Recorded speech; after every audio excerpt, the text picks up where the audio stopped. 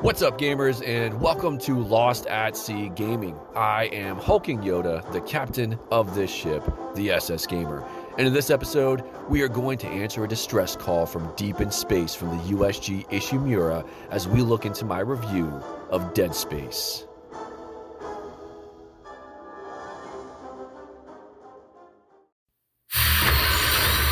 Brace yourselves. He's gonna smash us into the hull.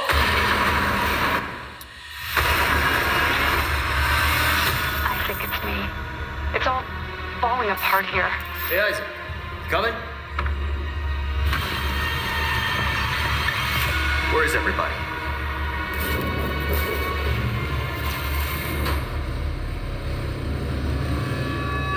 Up there! No!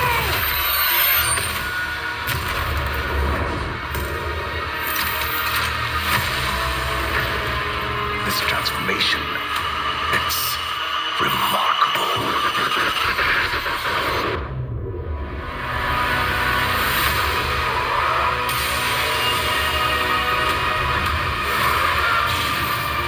Don't you want to be reunited with the people you lost?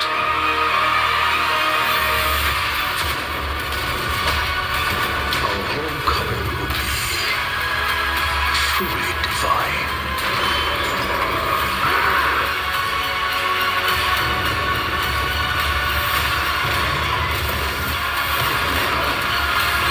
There's still a way out for us.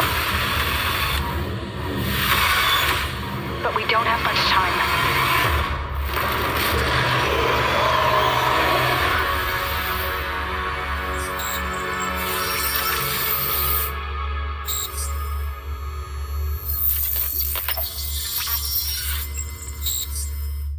Before we jump into the details of this game's story, let's take a few minutes to talk about some details that you may not have known about the game or its developer in The Breakdown.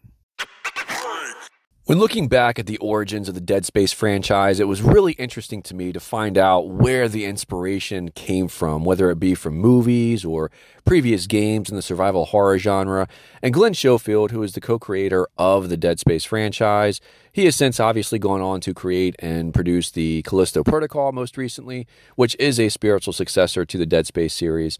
But when it came time to pitch this idea to EA, Electronic Arts, way back in the day before the 2008 release of the original game, there was a specific idea that the team had in mind, and they knew they wanted to do survival horror in space, which was something that really hadn't been tapped into yet in the gaming scene. So when it came time to do that, they really were taking inspirations from Alien and Event Horizon, those two sci-fi horror movies that are eponymous with sci-fi horror, and really, I mean, sets the bar for anyone trying to do something within that genre and subgenre. So when it came time to set that game in space, then it was about the story. And they knew they wanted to have an everyman as the character, not some kind of super soldier, and therefore became the birth of Isaac Clarke. And the story started out a little bit different. It was interesting. The title of the game did not always start out as Dead Space. It initially was called Rancid Moon. And it was also very similarly and interestingly enough to me in doing this research, essentially looks like what turned into the Callisto Protocol story, or some of it anyways. The initial premise was that there was a moon that has this prison set on it where the inmates kind of go crazy or get possessed. And there is a innocent ship that kind of gets stuck in the middle and crash lands, and things go from bad to worse. Well, a lot of those aspects are in the Callisto Protocol, but that is very much not what happens in Dead Space. Now, the themes of possession and other things, you can see little drips of those throughout different themes that are within Dead Space, like the marker and the unitology, religion, and things of that nature. But very interesting to me that a lot of the beginnings of Dead Space, where it started, where it ended up being, and what became of Callisto Protocol. Now, let's get to the details of this game's story.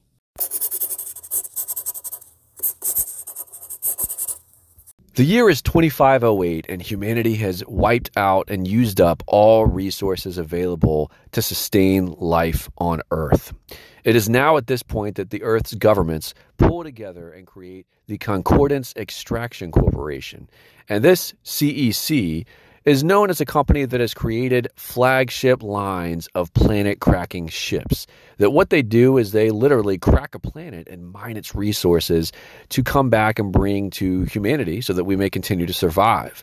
Now, it's kind of messed up if you ask me, just kind of sending ships out throughout the galaxy and destroying essentially or draining dry all these other planets so that we can live.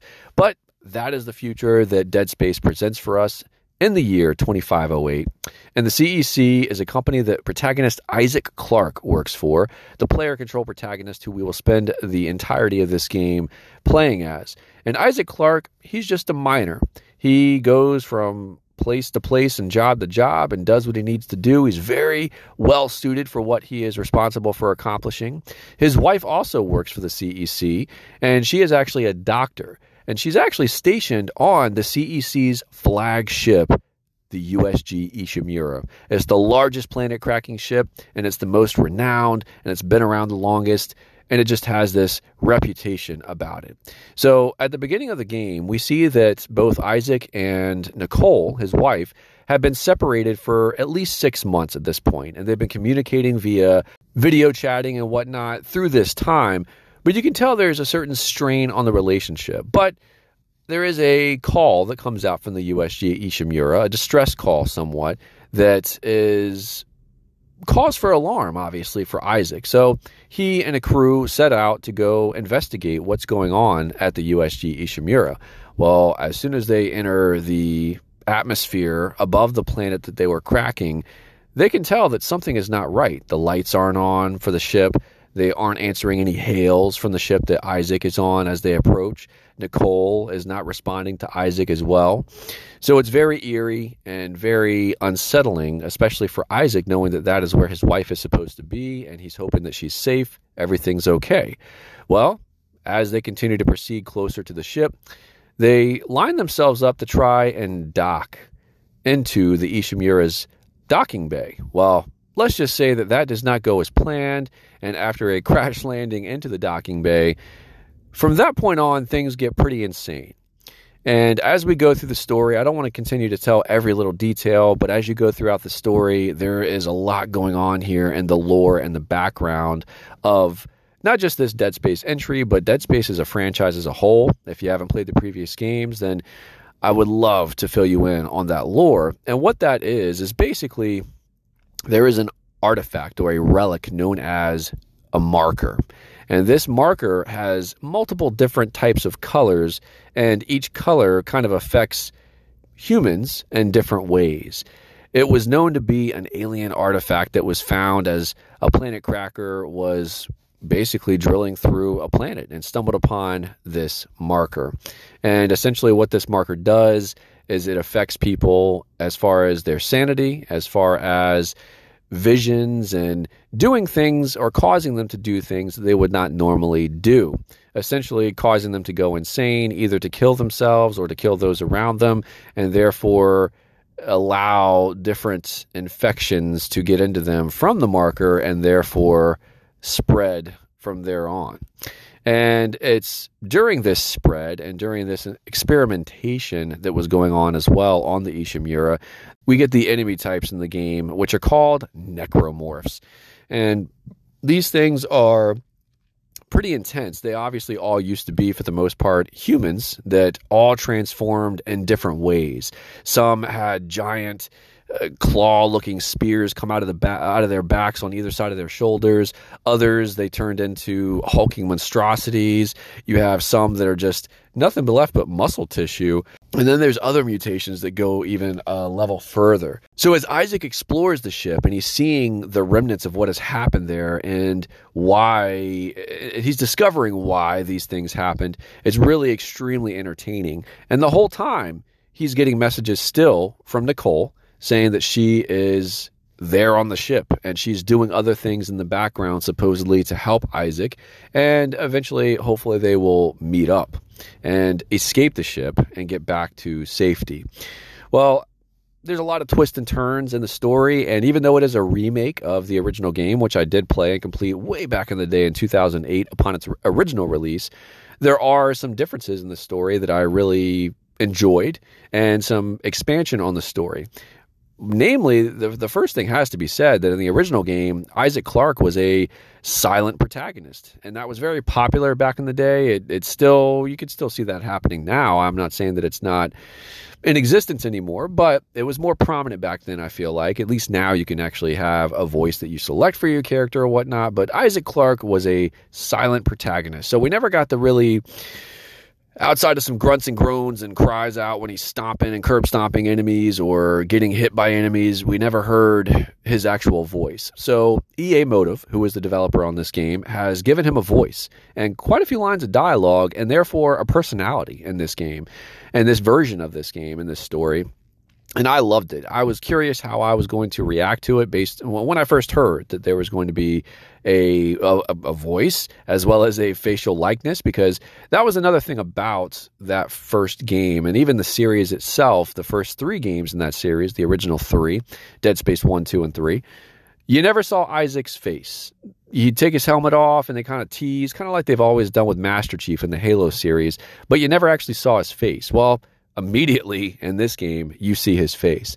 And I love the fact that you were actually able to see and hear Isaac Clarke, because it did add a different layer to him that wasn't there before. Now, don't get me wrong, I always really enjoyed the character of Isaac Clarke back in the day, but I grew to be even more connected, or feel more connected to him in this entry, and I think a lot of that has to do with the fact that he has a face and a voice. So we actually get to see the emotion or hear the emotion when he's talking about Nicole, and you get to see different aspects of their relationship before, during, and after what is going on here play out. Now, another big piece to the story here is Unitology. And Unitology is a religious following or a religious group that is very prominent, it would seem, in this current timeline, and especially with the CEC. And it almost, one would be led to believe, is a company that's being ran by Unitologists. And they can come across almost fanatical in the way that they preach and profess their beliefs. Well, let's just say that Unitology plays a massive role in what happens throughout the course of Dead Space, and it's got a lot of lore to it as well, and there's a lot of backstory there and a lot of other fleshing out of that they can do, hopefully in future remakes. But man, between the Unitology, the Marker, which Unitology, they worship the Marker, there's just so much going on there that was just really, really good.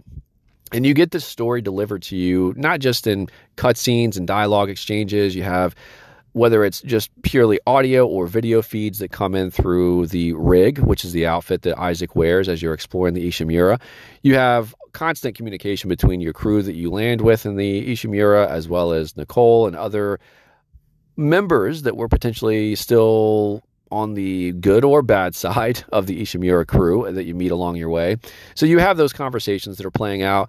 There are a ton of audio logs, text logs, just a massive amount. I mean, there's a trophy for collecting 150 logs. So that tells you there is over 150 logs in the game. Just a lot of content there to absorb and to take in. And I would recommend, as much as you can, seeking them out, and it really helps flesh out the backstory. There's one thing they didn't have in the original that I love they added to this one that helps to continue to flesh out the story even more, which are basically scenes that you can have replayed out for you. They were recorded moments in time that if you choose to play the scene, there is a camera in the room that will play back as a hologram what happened in that room, and the audio and the video, everything will play out and act out in front of you. That also helped to add to it. Now, one thing that EA Motive had said before the release of the game they were going to add and help kind of flesh out the story here were side missions or side quests, and those absolutely do. Again, I would recommend doing them. First off, they're very interesting, and secondly, they give you access to a lot of good loot and certain upgrades that you may not have access to otherwise. So I would recommend it from that standpoint. But also, if you're like me and you want to know every little last detail about the Ishimura, about its past, present, about the markers and different lore behind it, as well as Unitology, oh man, there's just so much there, and it's so good. And a lot of the stories of what was happening with the crew on the Ishimura, because essentially what happens is they found a marker, and that marker got brought on board the ship, and things went south from there. So you can imagine there's a lot going on there, and it's just really interesting to hear how they were reacting and receiving and processing things as they were happening once that marker was brought onto the Ishimura. So I absolutely loved the story in this game. I loved the characters. I loved the pacing of it. I loved the way it was laid out. I loved just every aspect of it is all I can say. I can't say enough good about the story in this game. And even though I played the original game, it was almost 15 years ago, but I still remembered a lot of the key aspects of the story. But I got to tell you, this is like I had never played this game before.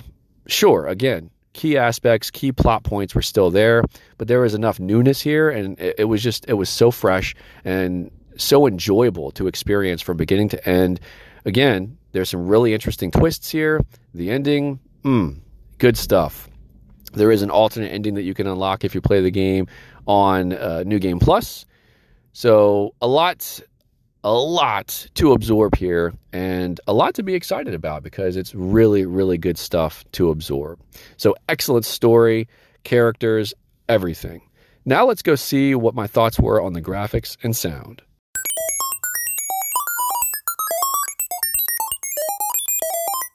When we take a look at the graphics and sound, first I'm going to start with the graphics.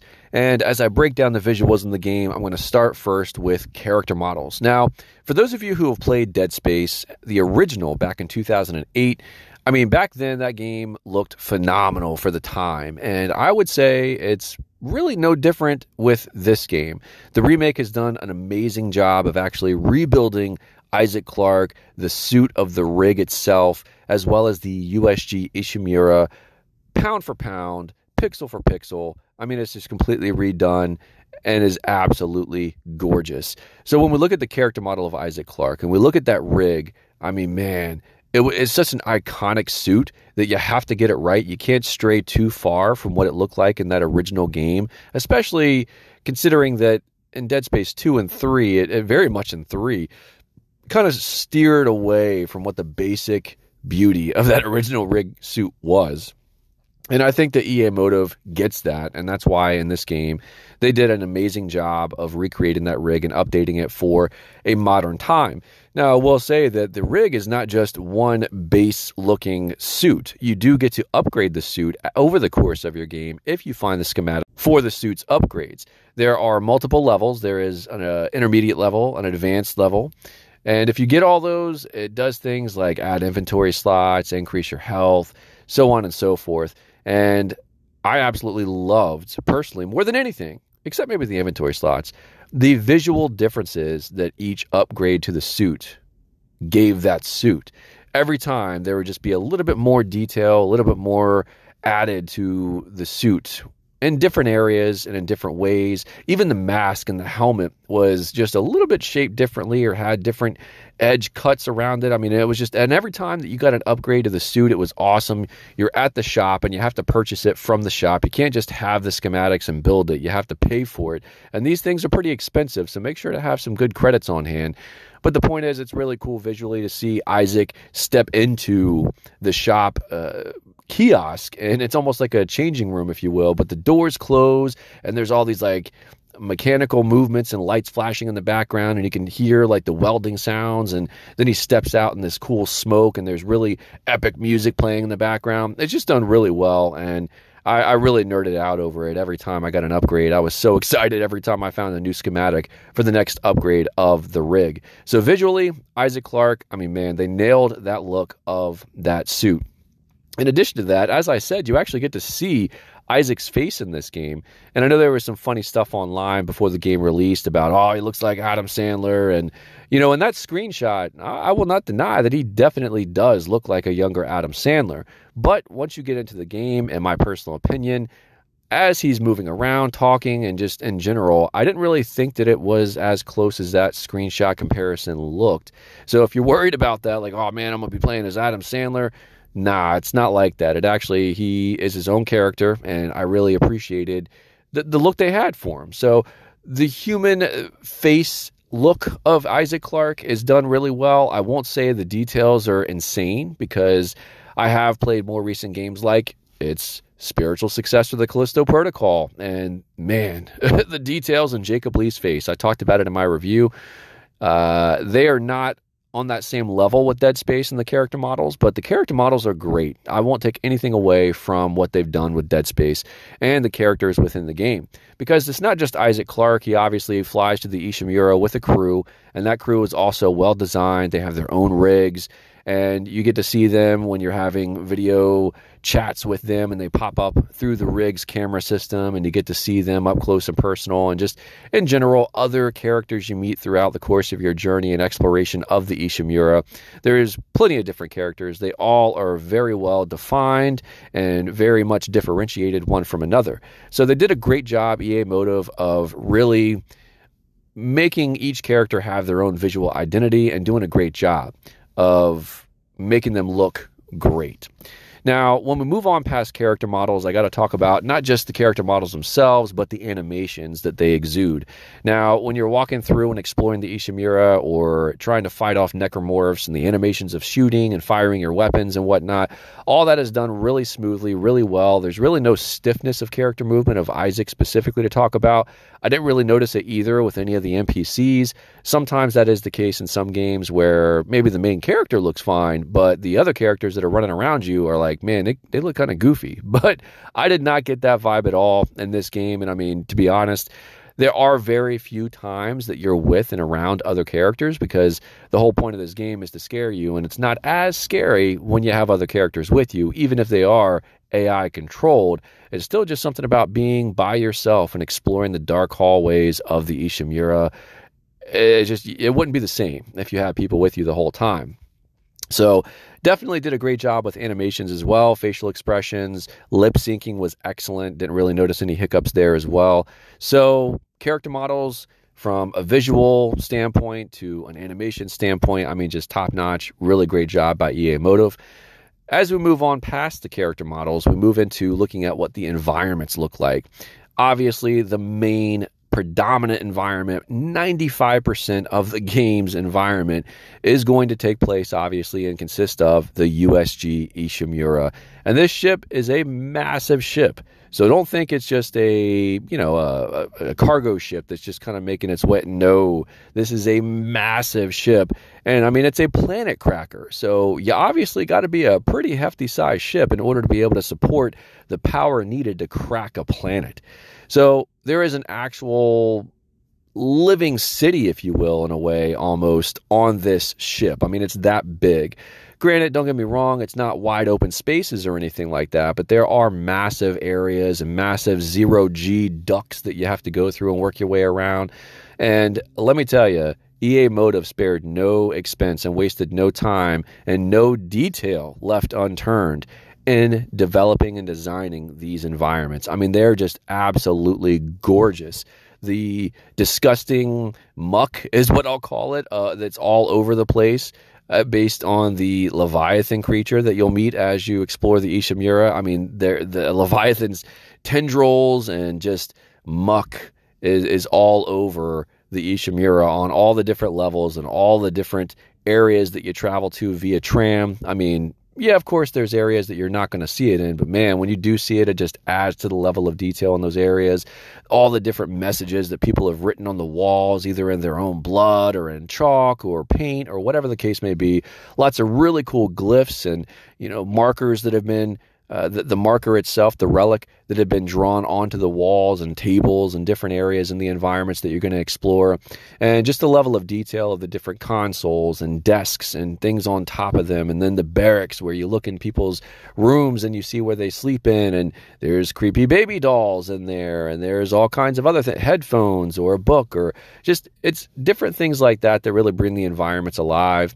And there was no shortage of different varieties of environments too within the ship. It's not just these dark hallways and metallic floors and ceilings. There were different areas where they had a vegetable habitat, and they had sound effects going as if it were outside, like insects and crickets and things like that. But you go through and you see these different jungle type rooms that were climate controlled to grow vegetables and things like that. And then of course you obviously have different test experimentation rooms. There's hidden rooms. I mean, just the details within all of them were excellent.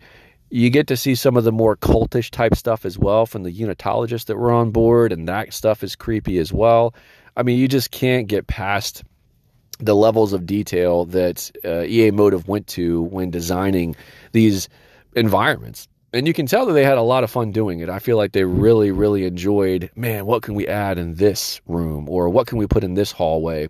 And to really sell and accentuate the amazingness of the visuals of the environments in the game, the lighting is just absolutely fantastic. I mean, when you go into a dark hallway and there's this blinking, flashing white light, and all you can see is just the smoke and the steam that is ahead of you, and interspersed within the flashing of the white lights, you might see an enemy, a necromorph, coming at you out of the shadows, or dart across the hallway at the intersection from one side to the next. And man, it just builds that tension. It is so well done. And now that we've talked about the characters and their environments they're exploring in, the other big visual piece to this game, in my opinion, I've got to talk about the necromorphs, because these are the enemy types that you'll see in the game, and you are going to see a lot of them. They are very plentiful. No shortage of enemies to interact with and either run away from or try to take them out. And man, there is so much variety in the enemy types. And it's one thing I loved about the original game, and they translate and update the visuals for these enemies and the necromorphs as a whole so well in this remake. I mean, you have your basic necromorph that I'm sure everybody has seen, where it's a humanoid figure with these big spikes and coming out of their backs, over their shoulders. And I mean, outside of those guys, there is so much more to see in this game. You got the little crawling babies that are freaky looking, that have 3 little things that shoot out of their back of their heads that'll shoot acid, buds at you. And then you have the terrifying, almost crocodile with arms kind of looking creatures that have a long tail with a spike on it, and they can lunge and jump at you and crawl up the walls and ceilings. And oh man, the list goes on. I mean, there's hunters, there are massive behemoth creatures that'll chase you down, and they all have a different type of attack that they come at you with. So their animations and their visuals and everything like that are tied to the type of enemy they are. It's just great. And I loved coming across a new enemy type. There was one that was really, really freaky. Every time I saw one, it almost looked like an alien. If you're a Star Wars fan, you know what I'm talking about when I say a Cato Neimoidian. And what those aliens are, if you are not that deep into Star Wars, think about the really tall, slender aliens that in Attack of the Clones, Obi-Wan meets on Kamino. And those are the alien race that is creating the clones for the Empire. So if you know what I'm talking about, then you can picture those. But they're very much that tall and extremely, like, they're just basically muscle tissue, and it's just insanely creepy. And they walk towards you with a certain gait that is just terrifying to me. In the moment, when you see it, especially the first time you encounter them, it was just one, but I was like, oh my God, please kill this thing, please kill this thing. And of course, the visuals, you got to mention the dismemberment of the limbs, because that is a huge part of the game. And I mean, it's just done really well. Visually, I mean, ripping off limbs that are dangling or shooting off the limbs with your plasma cutter. I mean, it's all done excellently well. And I just can't talk enough about how much I love the visuals in this game. But we're also talking about sound. So when we talk about the sound, obviously, when we go back to the characters, I felt like they had a great cast that was providing the voices and the voice acting for each character in the game. And I don't really have anything to complain about when it comes to the voice acting. I thought every character sounded great and fit their character design. And when it came to the monster sounds and the necromorph sounds, I thought all of those came through really well and were pretty terrifying, as they should be. But I would say the main thing in any horror game that you really want to look at from a sound standpoint is got to be the music and the sound effects. And EA Motive knocks both out of the park. I mean, again, you're going to have very quiet moments where all you hear are the sound effects.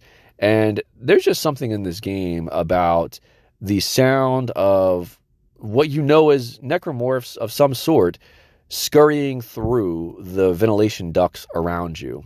Because you see a spinning fan in front of you, a slow spinning fan, just kind of like the air conditioning or whatnot. And you know that those, at any point in the ship, are access points for necromorphs to pop out of at any given time. Thing is, they don't always pop out of there. So if you're sitting there and you're going down a hallway and you hear that sound of just something scrambling all over the place and all around you in the ventilation ducts, oh man, is it going to pop out? Is it not going to pop out? Because again, doesn't always happen.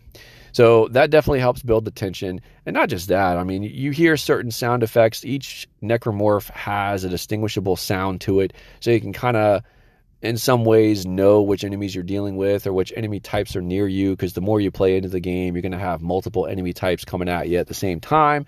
So at least for me, it helped me kind of distinguish which enemy and which direction I wanted to face first, because some enemies, when you get into that situation, you're going to want to take out certain ones before others in a firefight.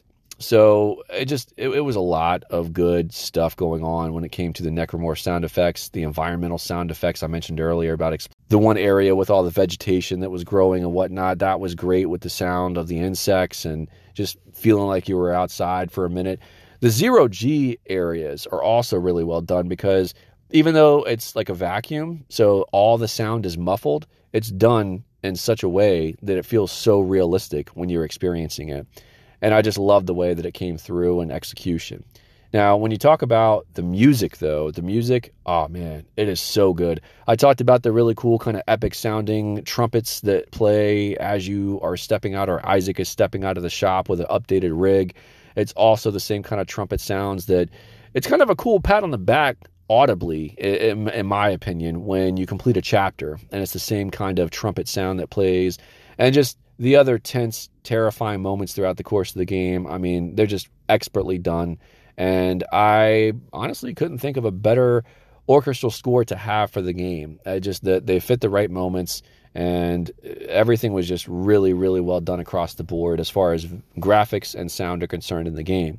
But when it comes to sound, anytime I play on the PS5, I have the 3D Pulse headset, and I like to use this next segment as a way to ask, if you are playing the game, does it make a difference for you to play using the 3D Pulse headset? Is there a 3D Pulse effect, or does it make any difference at all? Is there no effect at all? Let's find out.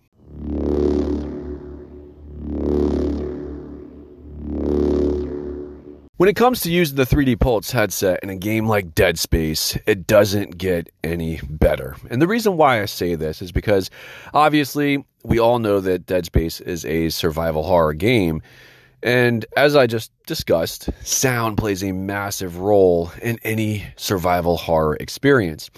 But when you have the 3D spatial audio that the 3D Pulse headset has, man, it just adds to that experience exponentially. And I got to tell you, I'm going to go right out and say it.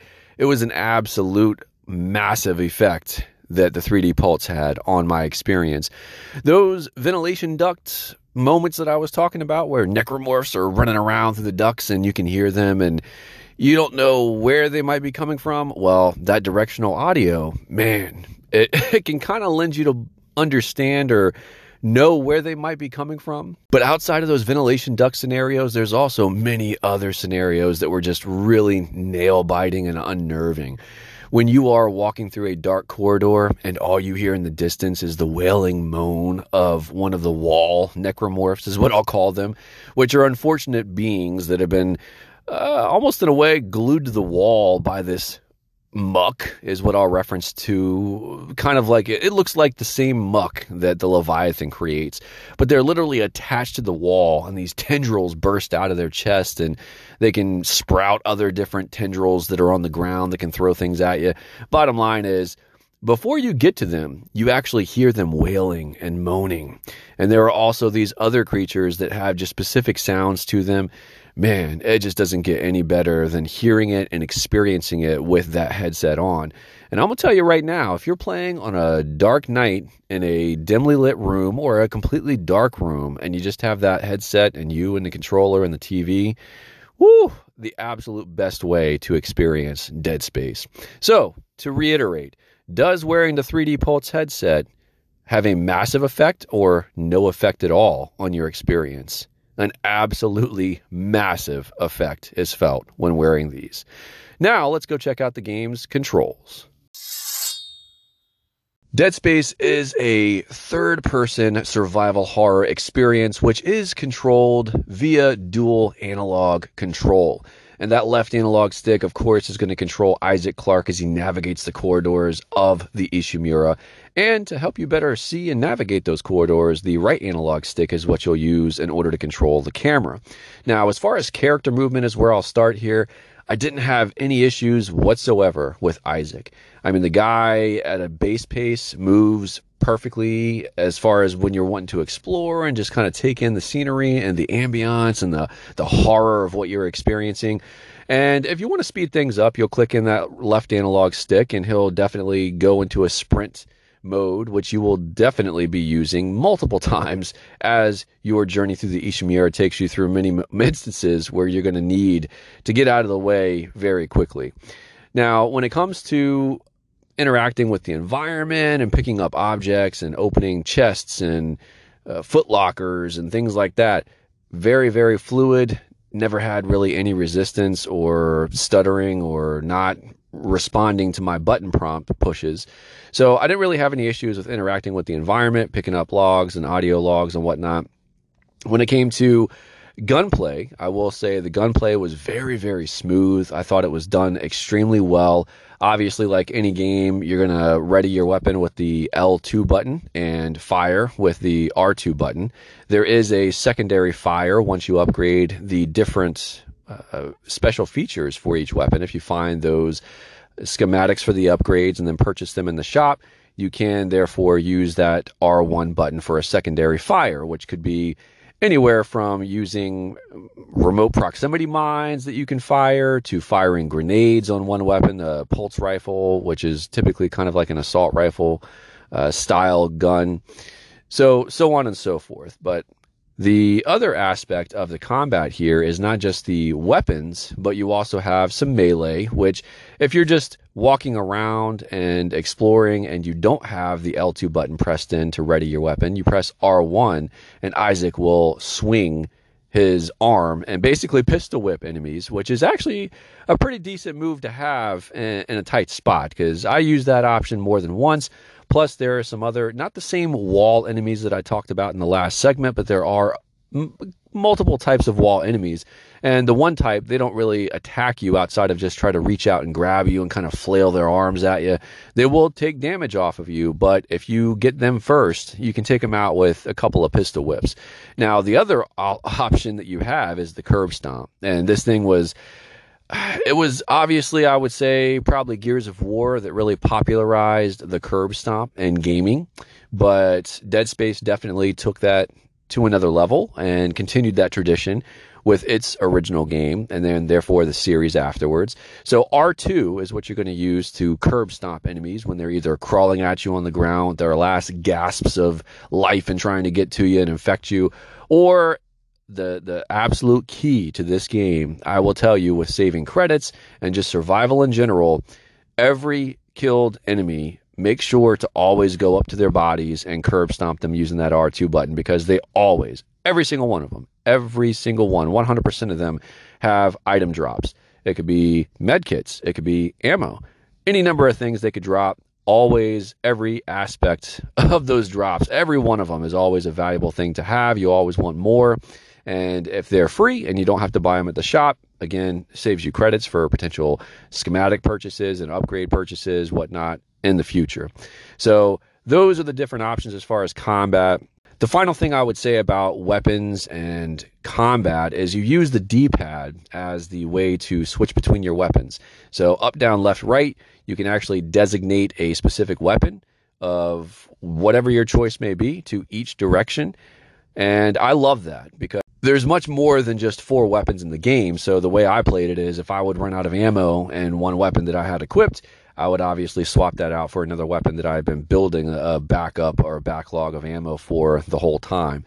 And it was just very easy and fluid. You just go into the inventory system, choose the weapon, and it'll have you the option to equip, and you choose which direction on the D-pad you want to move it over to or designate it to. So very easy, very seamless, and a very quick way to transition and swap weapons mid-combat, because trust me, there will be moments where you are in a firefight and you're going to have to switch from one weapon to another. So to have it designated to the D-pad I thought was great.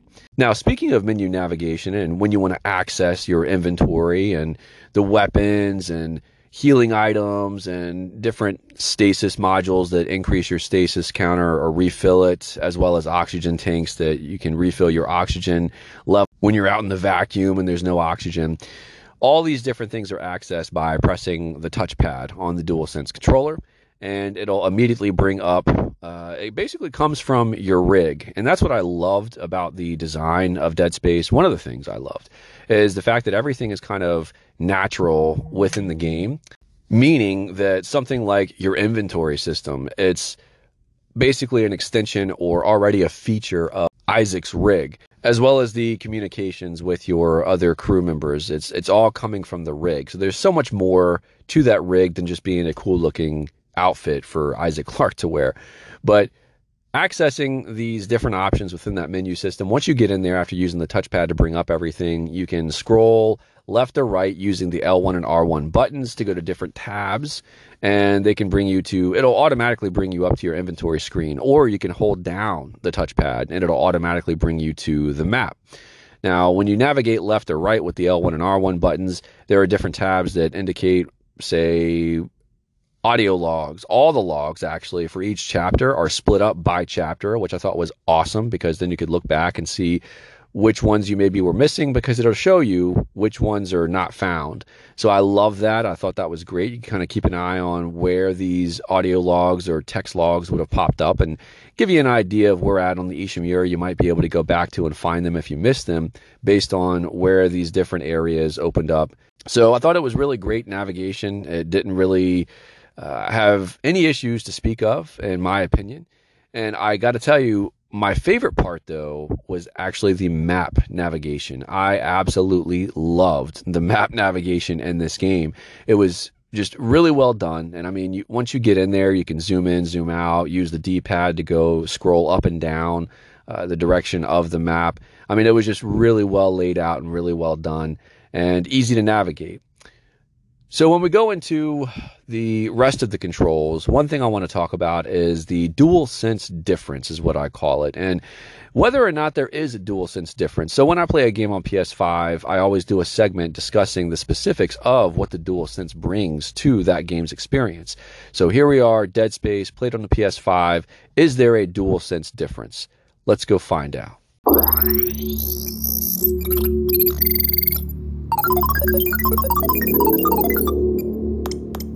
When we look for a DualSense difference that playing Dead Space on a PS5 may provide, a few things I take into consideration. So one, obviously there are different functions that were on the PS4 that also function on the PS5's DualSense, like the touchpad, the speaker.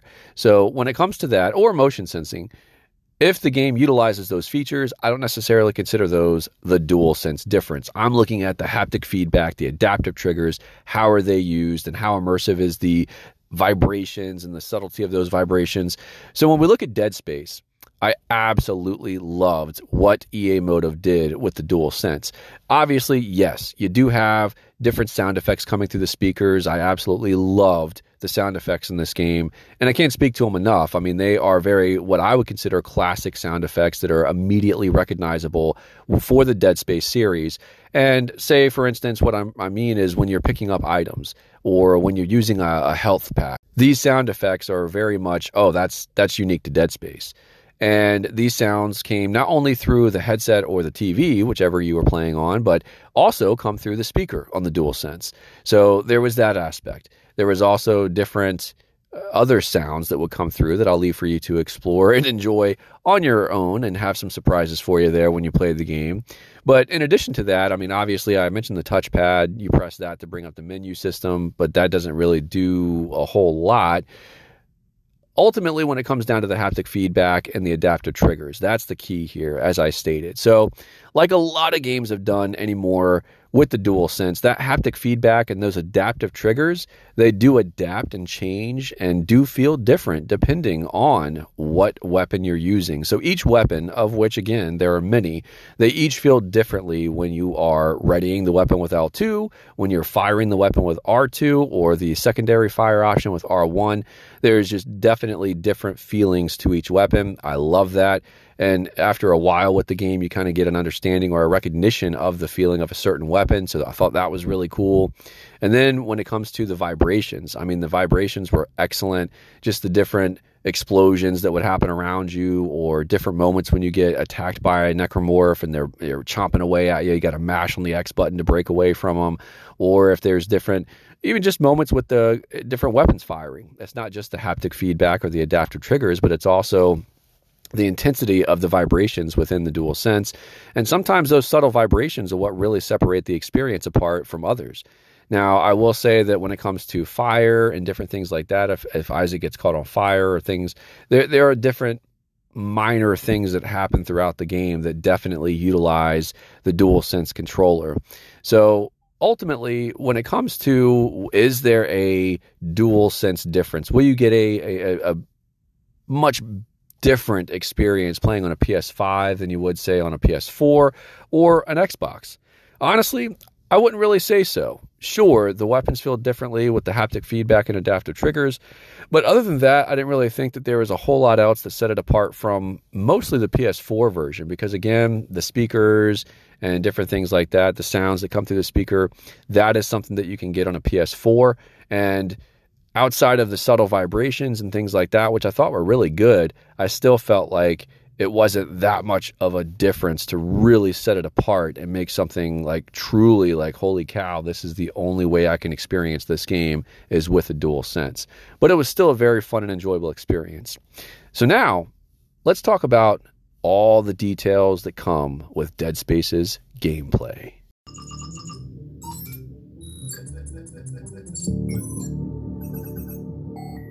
As we've been discussing about Dead Space, it is a third-person survival horror action game, and as such, it does bring with it a certain level of expectation of gameplay styles and tropes that we've all become accustomed to when it comes to playing a survival horror game.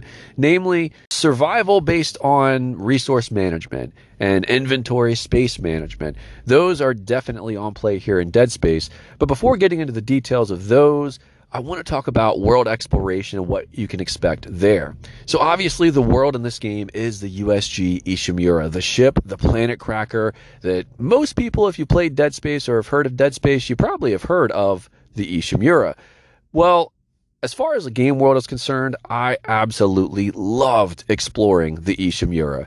As we talked about already, it's very extremely finely detailed within its visuals and just the richness of the environment and the sense of being alive and just kind of enrapturing me as I explored and walked its empty, echoing halls. It was just an awesome experience. And as you go through and you explore, you're going to find resources along the way, whether they're in foot lockers or standing tall lockers, lying loose on the floor, or again, curb stomping enemies to get those item drops. And those items range anywhere from med kits to ammo to audio logs to new schematics for upgrades to your rig and weapons. I mean, there's all kinds of item pickups that you have at your access and disposal within this game world.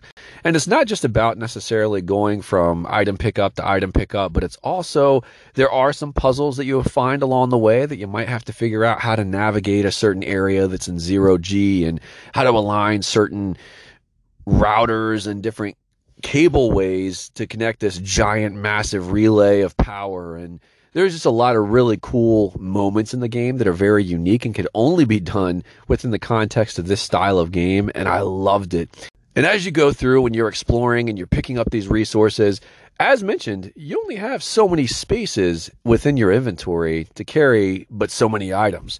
So the thing that the game does really well is it does allow you access to somewhere to store any excess items that you may not want to use. And the way that the game does this is set up nicely within what is called a shop in the game. It's basically a kiosk that you'll come across numerous, and most of them are at certain points that are very well placed within the game design and the map design.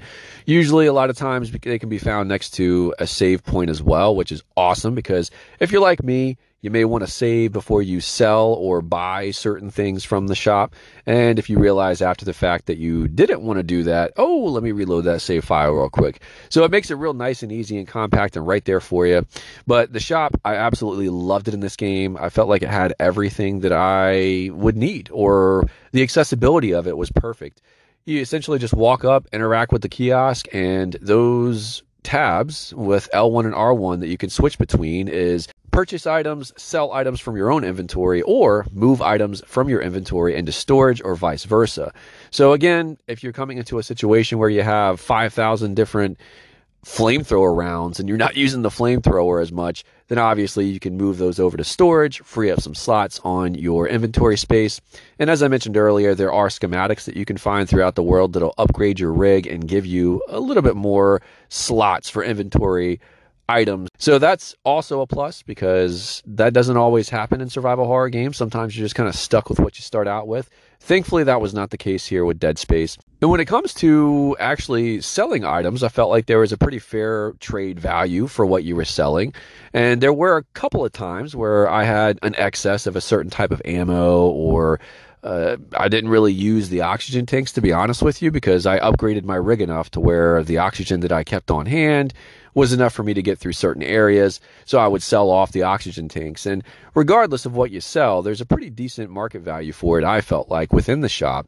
And there was a few times where I needed to sell off a few things that I didn't really use in order to maybe, oh man, I'm in a really tight spot with health. I don't have any health packs. I need to buy some, but I don't have enough credits. And there you go. Credits are the currency within the game world, and you can find those as well as one of the mostly obtainable pickups that you'll find throughout the course of the game. And I really did love the fact that there were a plentiful amount of credits. There were very few moments did I ever get to that point where I had to sell off some items to get enough credits to buy a med kit that I maybe wanted or something of that nature. But I felt like the game was really well done in providing you with what you needed. I felt that it was just a bit more than what you necessarily needed to survive, but in case you missed some of the excess, there was still enough there for you to kind of just get by. So I thought that that was very well as far as from a design standpoint. I did play on the medium difficulty level, so I will stress that. If you're playing on a higher difficulty level, you'll obviously have less resources to pick up. If you're playing on a lower difficulty level, there'll be obviously more for you to pick up. But on medium difficulty, I thought it was perfectly balanced and just enough there for you to be able to enjoy the game and not get into a situation where you're out of ammo with no options or out of credits with no options. There's always something to sell or something to purchase if they're not being dropped by enemies when you curb stomp them, or just in Foot Lockers or other places around the Ishimura. So there's a big part there as far as the world commerce, if you will, tied into that shop, that one little shop kiosk that's spread throughout the Ishimura in many different locations, comes in very, very handy. I will say I didn't like the fact that even once you find the schematics for a new upgrade to a weapon or something of that nature, you have to still purchase what the schematic creates. This new schematic, I feel like I should be able to just apply it to whatever weapon it may be. But that was not the case. So not a deal breaker, but just something that I felt like was a little bit maybe too aggressive on EA Motive's part. But when it comes to moving past world exploration, obviously during that world exploration, you're going to have many enemies that come at you, and there's plenty of jump scares, tension building moments. I mean, man, there's just, it's expertly done, and there's a lot of fun to be had with it.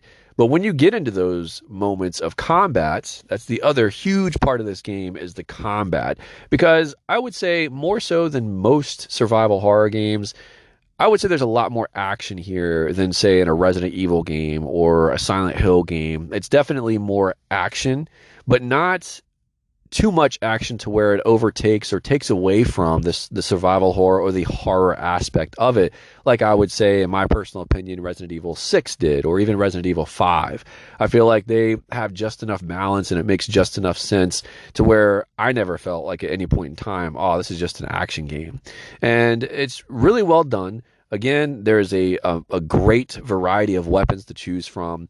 Usually, depending on any scenario, you have a weapon that's preferable for any given scenario, whether it's looking for taking out an enemy from a distance with the plasma cutter, the pulse rifle, or if you get a cluster of enemies towards you. My favorite personal weapon was the force gun, which is a massive, just concussive wave that blasts out from the gun. And as you upgrade that thing, boy, I tell you, it is absolutely a powerful weapon and not something to sleep on.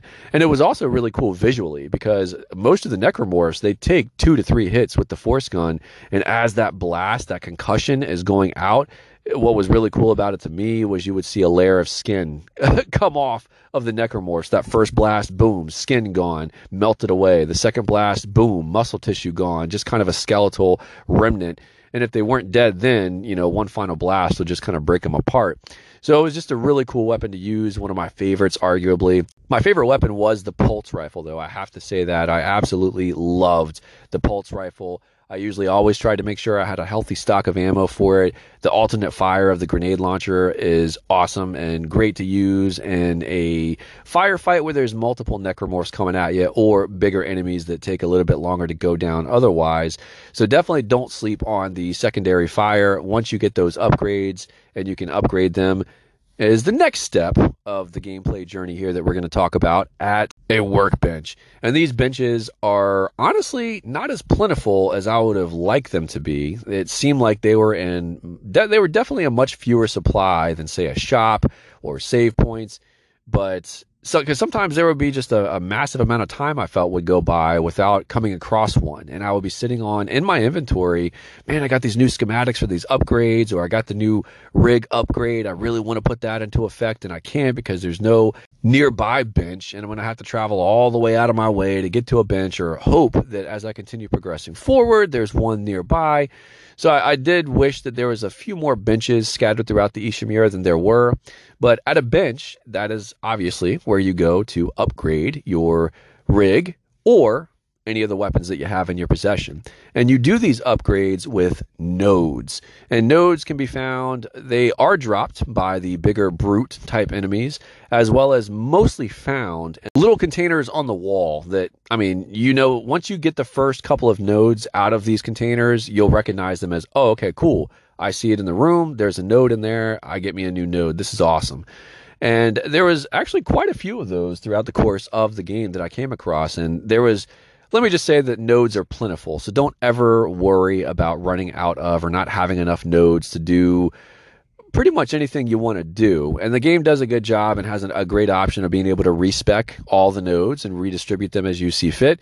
Now, it does cost you credits. You will have to pay a fee, and that varies depending on what exactly you're trying to respec. But I did like the fact that the option is there for that. And another thing I did like the developer chose to do is when you do have upgrades and you bring them to the bench is then converting that upgrade into a power node. So you gain a power node for every upgrade that you bring back to the bench. And then you can also purchase them for 10,000 credits at the store. I tried to save my credits for other things like health or ammo or the upgrades. But I ain't gonna lie, there were a few power nodes that I did buy over the course of my play, and at the end of the day, unless you're not going to be able to, let me just say this, get every single weapon upgraded throughout the course of one play. It's not possible. So you're going to have to do a New Game Plus if you want to try to max out everything, or pay to respec certain weapons that you use less than others to try out some of the upgrades on other weapons. But the options are all there for you, and I thought they were really well done. And when it comes to using the navigation that is available to you via the map in the game, I thought that it was awesomely done. Like, once I understood how it was laid out and how to really truly navigate it, I really enjoyed the map they had on hand here. As I had said earlier, you can hold down the touchpad to bring up the map, and then once you're in there, you have all kinds of different options. You can press triangle to bring up the different floors if it's a multi-floored area or environment, and you can go up and down, obviously, to which floor you want to look at. Everything is distinguishable and notified and designated on the map. Like, there's certain rooms that you have to have certain levels of security clearance to access, and it'll show you on the map what security level you need in order to get into that room. And they also designate which hallways or rooms that you've already explored by having them filled in if you've explored them, or not filled in if you haven't yet explored them. So I really enjoyed that. And it also has what I call the GPS line, that if you have an objective that is marked as your next objective, it'll show you on that map the direction that you want to take. So you can kind of look ahead and go ahead and see which doors you have to enter through and which hallways to take and things like that. So they had it really well laid out, in my opinion, and just absolutely loved the design of the map in this game. And honestly, I felt like the combat in the game really was not an issue. I thought it was really well done. I never felt like they overwhelmed you to a point of frustration. in any point in the game. Don't get me wrong, there are many moments where you're going to have multiple enemies coming at you from multiple directions, and that's the whole point of it, is to kind of get you off-centered and off balance and kind of freaking out in the moment, and that can and still probably will happen, but don't freak out over it. It's very manageable to get out of these situations if you just kind of stay patient and calm with it and utilize what weapons you have at your disposal, especially when it comes to stasis and kinesis. Now, these are two huge aspects of the gameplay that I loved of the original Dead Space, that I thought helped make Dead Space such a unique experience. So when we talk about stasis, stasis is basically an ability that you have that is tracked by a gauge on the back of Isaac's suit or rig, and it comes up and it shows in like a blue half circle, if you will. And what happens is basically he shoots out this ball of energy, in a sense, and it extremely slows down whatever oncoming enemy is running at you or crawling towards you. It doesn't completely stop them in their tracks, but it slows them down to just about where they're not moving at all. And it allows you to do a lot of different things. I mean, obviously, it allows you time to get away if you need to, or it also allows you time to, if you're trying to dismember them and maybe in a basic necromorph, shoot off their spike and then impale that necromorph with the spike using kinesis. I mean, there's just so many different options that you can use, but stasis is an absolutely valuable tool at your disposal that you can use throughout the course of the game. There are different doorways that you can't get past because they may be moving too fast for you. You got to use stasis to slow them down so you can get through. There's different puzzle elements that require stasis. There's all kinds of stuff that stasis is really used for in the game, and I felt like it was all done excellently well. It was just a lot of fun, and again, adds to the uniqueness of the experience that is Dead Space. Now, when we talk about kinesis, kinesis is obviously short for telekinesis, but you think about it, and it's essentially you have the ability to pick up things and launch them at enemies, whether it's an explosive bomb or another spike that you've dismembered from another necromorph. You want to impale them to a wall. That is, there's nothing quite like that. It's a lot of fun, trust me. So you can use it for so many different things. It's also used for puzzle purposes as well. You can move crates around and use all kinds of different purposes for kinesis. And Zero G, which is another aspect of gameplay that sets Dead Space apart.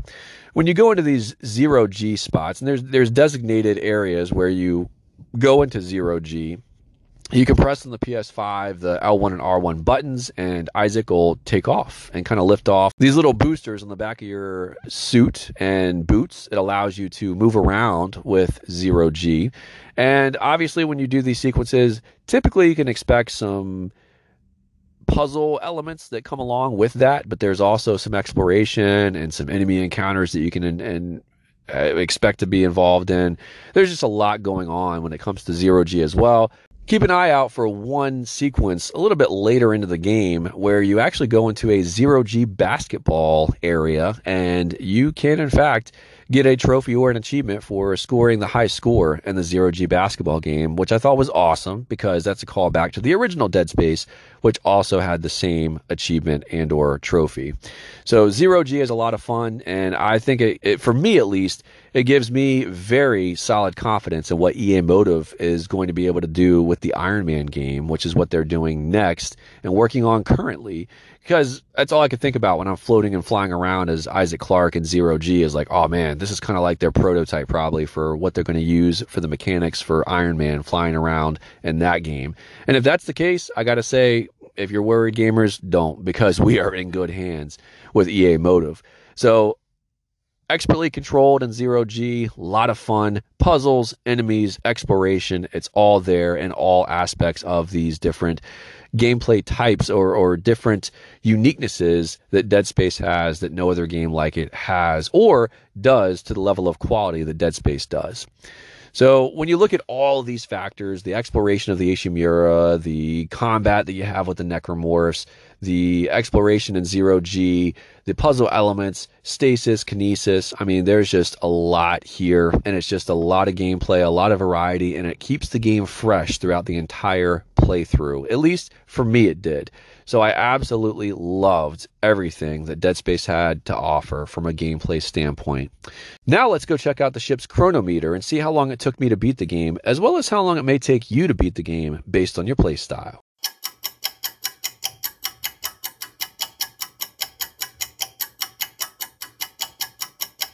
As we look at the ship's chronometer, we see that I actually spent a total of 28 hours playing through Dead Space from start to finish.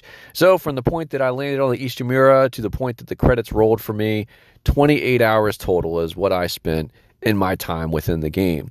Now, I will say I am very thorough, and sometimes overly so, in my exploration in any game world, and I just absolutely absorbed every single aspect of this game. I was a massive fan of the first game, so I spent just every little ounce of time that I could trying to take in everything in the environments of the Ishimura and reading all the text logs and listening to all the audio logs and just really enjoying my time there on that ship.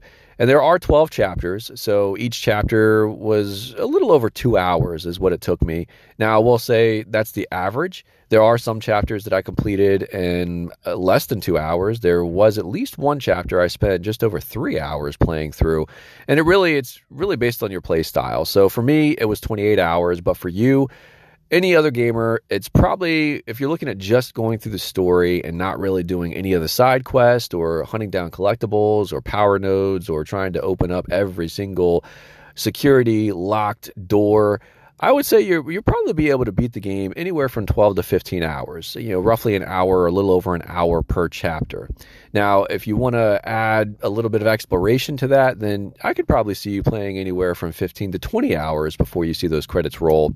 But if you are a true completionist and you are looking to get the Platinum Trophy on PlayStation or all 1000G on the Xbox, you're going to need to play the game 2 or 3 times in order for that to happen. And therefore, I will go out there and say that you're probably going to end up putting a solid 30-ish hours into this game to get all 1000G and that Platinum. And the reason I say 2 or 3 playthroughs, if you are trying to go for completing that Platinum and 1000G, then you got to play through on New Game Plus. And unless you play through on your initial playthrough on the hard difficulty level, you're not going to unlock Impossible Mode. And there is also a trophy for completing the game on Impossible Mode. Now, ideally, if you want to limit your amount of playthroughs, play through the game the first time on hard, unlock Impossible Mode, play through Impossible Mode on New Game Plus. Probably make it a lot easier of an experience. But that's up to you. If you want to deal with the potential frustration going through that first time, instead of, for me at least, I opted to want to enjoy the game and just not let the trophies dictate how I played. But if you're looking for that completionist time, I would say you're probably looking at roughly 30-ish hours or so. Now, let's go check out my final thoughts and review score. When I look back at the Dead Space remake as the whole package, what all it offered me, what I got out of it, I got to say that I am extremely satisfied with the 28 hours that I spent back on the Ishimura after all these years. From a remake standpoint, this is the gold standard, in my opinion. And I got to say that I think they took what the example was in the Resident Evil 2 remake, which, in my opinion, at the time, that was the gold standard for remakes. And I think that they took that and ran with it. EA Motive, the developer, did for Dead Space, and just really made it into something even more special than that original game. They added in all the right places by giving Isaac Clarke a face and a voice. They added side quest objectives. They added more depth to the story and more discovery for you as the player as you explore the Ishimura. There is different functions with the DualSense controller and the next-gen aspects of the game that you could utilize. I mean, there was just so much here, and they treated the source material and the reverence for that first game with such respect and care, and it shows in the experience that you as a player get to have. And I just absolutely loved it. I mean, the story is still an awesome story. I absolutely loved it. And, there's just so much more here than scary space monsters. There is a story of psychology and the occultism and political aspects of things going on that are within the game world. I mean, there's just a lot going on here. And even at its base, and this is in the original game too, but at its base, that relationship and that love that Isaac Clarke has for his wife, Nicole, and just all he wants is to make sure she's safe and to get away safe with her and be with her again. And that is kind of like the bittersweetness of the game, is the whole time you're trying to get to her. And there's always something there stopping you from being right there with her. And that's what I love about the story. And when you look at the gameplay and the tightness of it, the variety of it, the enemy types of the necromorphs, just the fun that you can have taking apart these enemies, whether it's with kinesis and stasis, all the different types of guns and weapons that you have at your disposal. It's just a lot of fun is the best way I know how to describe it. And it was 28 hours to me that felt like half of that, because it didn't even bother me that I was spending 28 hours in the game, that the original, I feel pretty confident I've beaten in roughly 10 hours or less, just under 10 hours. So an absolutely amazing experience. The gold standard for remakes going forward, in my opinion. And if I were to say there were anything negative about the game, I can't really honestly sit here and tell you or think of anything negative that I did not like about this game, except for the fact that they require you to purchase the upgrades for the weapons and the rig once you've found the schematics. I really do feel like you should just be able to find the schematics and take them to the bench. So outside of that, maybe there's a couple of different scenarios where off-screen enemies can be frustrating when they come at you and attack you. Overall, I would say not much else polish is really needed here, but I got to give the game a final score of a 9.75 out of 10.